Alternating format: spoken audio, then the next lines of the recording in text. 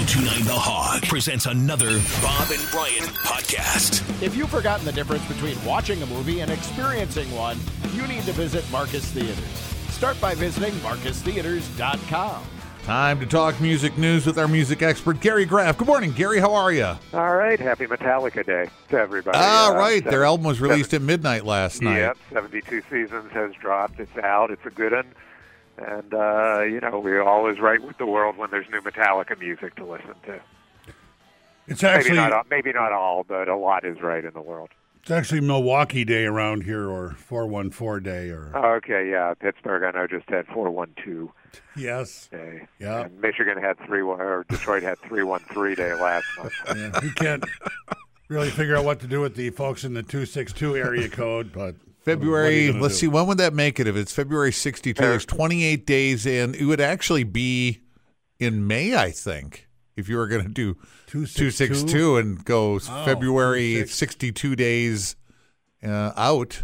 You could do that, or you could just wait till February of 2062 and celebrate. So, yeah, have you heard the new Metallica thing? I have. I've had it for a little while, and it's very good. I mean, if you're a Metallica fan, I think you're going to like it a lot. And even if you're not necessarily a huge fan, but you like hard rock and heavy metal, there's a lot to dig into on this album. It's not, the thrashy Metallica we grew up knowing and loving is in the rearview mirror, and they're much more of a matured heavy rock band now. So what's the state of the band? How is everybody? It sounds very good. I mean, if you were watching them on Jimmy Kimmel this week, I think they're in as good a shape as they've been. I think everybody's in a good place, good mindset. James Hetfield, his last rehab, I think, did a world of good for him. I think they're happy playing together. They're looking forward to being on the road this year, and that's going to include, by the way, if Metallica is not coming to your neck of the woods on August 18th and 20th, they're going to be streamcasting to cinemas worldwide their concerts from Arlington, Texas. And, this is a tour where they're doing 2 shows a night apart, 2 entirely separate shows, they promise. Are tours a good place to go to fall back into old habits for bands? They don't have to be. Okay. I think the travel is much more controlled now. I dare even say that, with whatever protocols are in place. And, a lot of the touring artists are still, they're not in full lockdown mode like they were, certainly not in 2021 and a little bit last year. But there's still a lot of care being taken. And I think if you're keeping your bubble tight or semi-tight, it's easier to stay the course than maybe if you're inviting a lot more input, shall we say. All right. Very good. It's kind of a busy weekend here in town. AmFam Field, the Brewers are on the road. They won't be back until next week. But you got Morgan Wallen playing there the next 2 nights. Doing the 2-night thing. That's a massive tour. And I believe this is opening weekend. The one night at a time tour. Yeah. Right. And I think this is the first weekend for it, so a lot of eyes are going to be on Milwaukee to see what he plays, what the shows are like. I mean, he's made the leap. He certainly was an arena amphitheater headliner before this, but it's still a big step to becoming not only a stadium headliner, but a stadium headliner 2 nights in a row. Yeah, so it'll be interesting to see what he puts on, and I know a lot of people will be watching setlist.fm tonight to see what's going on. So is he coming through your neck of the woods? Yeah, he's coming in, I believe it's the end of June. Okay, right, when the weather is a little more stable in the Detroit area. He's playing a dome stadium. Right. He could come on Monday when it's going to be snowing. The weather is nice enough here today where they could have the roof open tonight. It's going to be 80 degrees again today. I've got my tea time for this afternoon, so if I'm Morgan, I'm going, let's crank that. Let's have a little fresh air. Screw the lid off of this thing. For tonight, I don't know if they're going to want to do it tomorrow night. The weather kind of turns, but is it screws there? I thought it was a handle that you pull. So you blow into a tube, actually. Yeah. So, we just had this FTX fraud. A little bit before that, Elizabeth Holmes and Theranos. And, there's your others. But Fire Festival 2, what? Yes. One thing you never would have expected to hear about was Fire Festival 2. I mean, It was so bad they made 2 documentaries about it, Gary. About the fraud. Yeah. I mean, so Billy McFarland, the organizer, co-founder, the guy who went to jail for the fraud, gets out of jail, posts on social media this week, Frye Festival 2 is finally happening. Tell me why you should be invited. Rest assured that some of the comments, included sentiments like, so I can kick your ass. Excellent. I and many others are kind of dumbfounded that he would throw this out there. But one of the rationales he's putting out there is, listen, I owe a lot of people an S-load of money, $26 million to investors, and the best way to make that money back is to make money, is to be working, and I guess to put on a festival he will say is going to be as legitimate as the first one was fraudulent. Wow, change is hard, isn't it? It is just hard. Where are they going to have it? Are they going to the details to come. It was supposed to have been in Great Exuma in the Bahamas, the first one, and of course everybody arrived there to find out this doesn't look like a festival site. Because basically people, what island was it before that they were going to do this on? It was Great Exuma. Okay, and basically people were dumped there and left for dead more or less. by Billy McFarland. His plan, because bands had canceled, he didn't have the infrastructure. But he had done plenty of jet skiing and drinking and fancy dinners. Yeah, he was enjoying the party. And there was the pig swim with some of the models. Yep. Yeah. That promoted it and all that stuff. Now, okay, the next question is, and I think I know the answer to this, is there any band in the world that their management's going to let them sign up for this and say, we'll play Fire Festival 2? I think if you show them, not only show them the money, but give them the money. In other words, nobody is going to take the traditional deal of a deposit and we collect upon performance. It's going to be everything up front. If they're willing to do that for some major bands, they'll take it. But the biggest problem... Where's Ja Rule on this one? He has not weighed in that I've seen. All right. But the problem with that is, okay, a regular promoter may go, okay, well, we'll pay you up front. But this guy's already, as you just said, $26 million in the hole. Where's he going to come up with money to pay him up front? You got to find investors. Which begs that question. If he finds some bank or someone to bankroll this, you just really I think we'll all be stunned. We're just still kind of getting over the shock of somebody even putting the idea of a Fire Festival 2 out there. I may buy a ticket just to have a ticket to Fire Festival 2 to frame it and put it up, but I would never go. Depends how much they charge you. He may come to you guys and he may want to do it for the annual, for the Bob Bridal trip. For Spring Bend? Yeah. Yeah. No, Billy McFarland, no. To a deserted island. Because if you're dumb enough to get in bed with Billy McFarland, you deserve whatever happens to you, right? Yeah, absolutely. Okay. All right. We had all our what was the music selection this week into the Smithsonian it's the Library of Congress, right? The National Recording Registry. A lot of familiar names, friends, and faces, including Stairway to Heaven, Margaritaville, Jimmy Buffett. Jimmy Buffett said, having a song on that list, it's pretty cool. It is cool. Eurythmics' Sweet Dreams Are Made of This, the Police Synchronicity album, Madonna Like a Virgin album, Mariah Carey, All I Want for Christmas Is You is getting in. John Lennon's Imagine, which marks the first solo recording by a Beatle. Sgt. Pepper's Lonely Hearts Club Band is in there.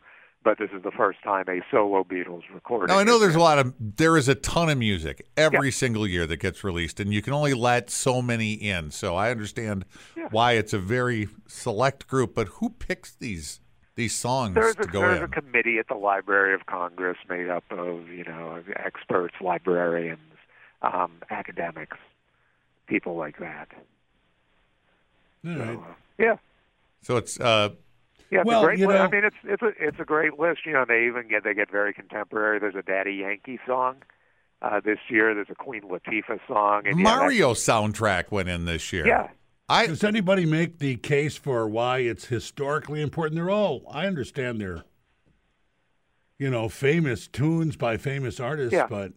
I think the view is that these all in some way move the needle of popular culture in one way or another.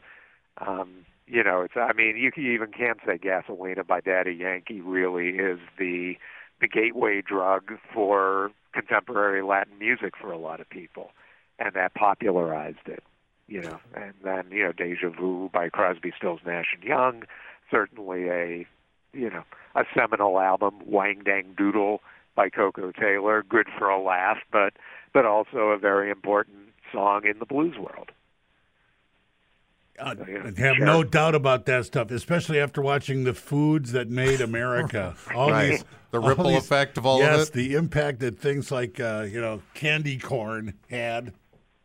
Pepsi. Amazing. Speaking of that, The Foods That Made America, it was the Pepsi-Coke battle and all that stuff. But Pepsi, I can tie this into music news, was the first one to have a jingle. Remember that? They said. On the end? Yeah. Yeah. So... And they were also the first one, to dive headfirst into using rock music. Pepsi was Michael Jackson. With the Michael Jackson tie-in, and then they got in bed with Robert Plant, and some, quite a few others. But didn't that come on the heels of like Steve Winwood doing Michelob? That was just in front of it. Oh, was it? Okay. Yeah. All right. Didn't Phil Collins in the other night? Wasn't that Michelob too? That was Michelob. I think Eric Clapton, the After new version Midnight. of After Midnight, which raised a lot of Right. eyebrows at the time. Pepsi did get into using pop music and rock and roll to market the drink. Coke with their like to teach the world to sing, isn't that? That was hippies and. Okay, yeah. Let me rephrase that. Pepsi was the first to get into it using good pop and rock music. I'm thinking back to seeing that on TV, and that was. Yeah, it made it a hit single. I'd like to teach the world to sing. The last time we talked about Peter Frampton, we talked about his health not being very good. That Peter wasn't in good health. Well, that's what he said. He said he was having issues. Now he's apparently feeling better because the man who did a farewell tour back in 2019 has announced a Never Say Never tour, which, to his credit, as he was speaking to audiences at the end of the initial farewell tours, he did say never say never. And if I can, I will be back. But it sure didn't look like it at the time. But he's saying now, in a statement, he says now that he's feeling stronger. His fingers are still roaming the fretboard. He does sit down now. He said he was having trouble playing the guitar, right? Right, yeah. It's kind of what he does. But I guess, whether it's medication, whether it's therapy and exercise. So June 21st, he's going to hit the road and tour through August 21st. Be back on the road. He says that he has a new appreciation for it, that every note means something more now than it did before, which I could understand. And I'm guessing he's playing smaller festivals, or he's a side stage at a place like Summerfest, or not the main stage, obviously. Well, he's doing he's doing amphitheaters. He's hitting a lot of markets that he didn't on the farewell tour. All right. On the other end of that, Gordon Lightfoot and George Thorogood, not so much. Yeah, 2 tours went down this week, both for health reasons. Gordon Lightfoot canceled all of his North American dates for this year due to health issues, and they're not saying anything more about that. Interesting, because he is a very rigorous, outspoken health nut, aside from he still smokes, but he's a big advocate of exercise and keeping himself healthy. George Thorogood and the Destroyers also scrapping shows, they say, because of emergency surgery for George. They're not saying anything specific about what that is, but they say it's going to require a few weeks of recuperation and healing. So their apologies for having to cancel, and please respect his privacy. Looking at those 2 names, I feel like you could spell either name with the letters from the other. I don't know. Gordon Lightfoot has a lot of double O's and a two T. very, right. Right. What is it? 2 and 3 syllables. Yeah. Yeah. There's a lot of O's to play with. Yes. We talked about Metallica's new album, which came out last night. Foo Fighters have some new stuff, huh? We think. So they posted this, Foo Fighters like to tease everybody, so they posted this cryptic social media post with like 13 minutes of new music and the legend, are you thinking, well, we're thinking. Implication of that being that they're thinking about new music. It's gotten a lot of fans excited, and we're waiting for a formal announcement about something. They did just announce more headlining dates for the, initially they came out earlier this year, 4 or 5 festivals, and they've added a few more festival appearances. Now they've added some of their own headlining dates, so they're clearly gearing up for something. We still don't know who the drummer is, but and I would assume it's Dave playing drums on any recordings, but we don't know who the touring drummer is. All right, so you have to sit tight for that one. Taylor Swift broke up with her boyfriend this week. Now, that shouldn't be that big of news, but is it big news? It's Taylor Swift. That is big news. And, people really like them. Is everyone okay? It sounds like it. They were together for 6 years, pretty low-key as a couple, very supportive of each other's work. Joe was certainly around the Taylor universe a lot, and what the anonymous sources are saying is that the relationship had just kind of run its course, that Taylor didn't see them working out in the long run, and that Joe was struggling with Taylor's level of fame and the public attention and living with that, and they just anonymous source. You start dating Taylor Swift and you don't think fame is going to be a factor in that? They've been dating for 6 years, and 6 years ago she was wildly famous. Yes. Yeah, and I think though it has even stepped up a few more notches since then even. And you have to imagine too a relationship like that, two working entertainers, you're not necessarily seeing each other as much as a normal couple would, which in some cases people might say, is a way to stay together. But it probably something like that took its toll. And yeah, if you're not on equal footing, and especially, let's face it, if it's the woman who's the more famous of the two, it requires an enlightened man to live with that and appreciate it. Mm-hmm. Just sit tight and count the money, dummy. Well, it wasn't necessarily his money. When she says jump, you say how high. That's how that really. Or just recognize that. Listen, yours is the dominant career here, and all power to you. What can I do? What can I do to be supportive? Yeah, you can go back to Ricky Ricardo and find failures in that. And we saw how that worked out too, didn't we? And I know it's not on the list, but I have to ask.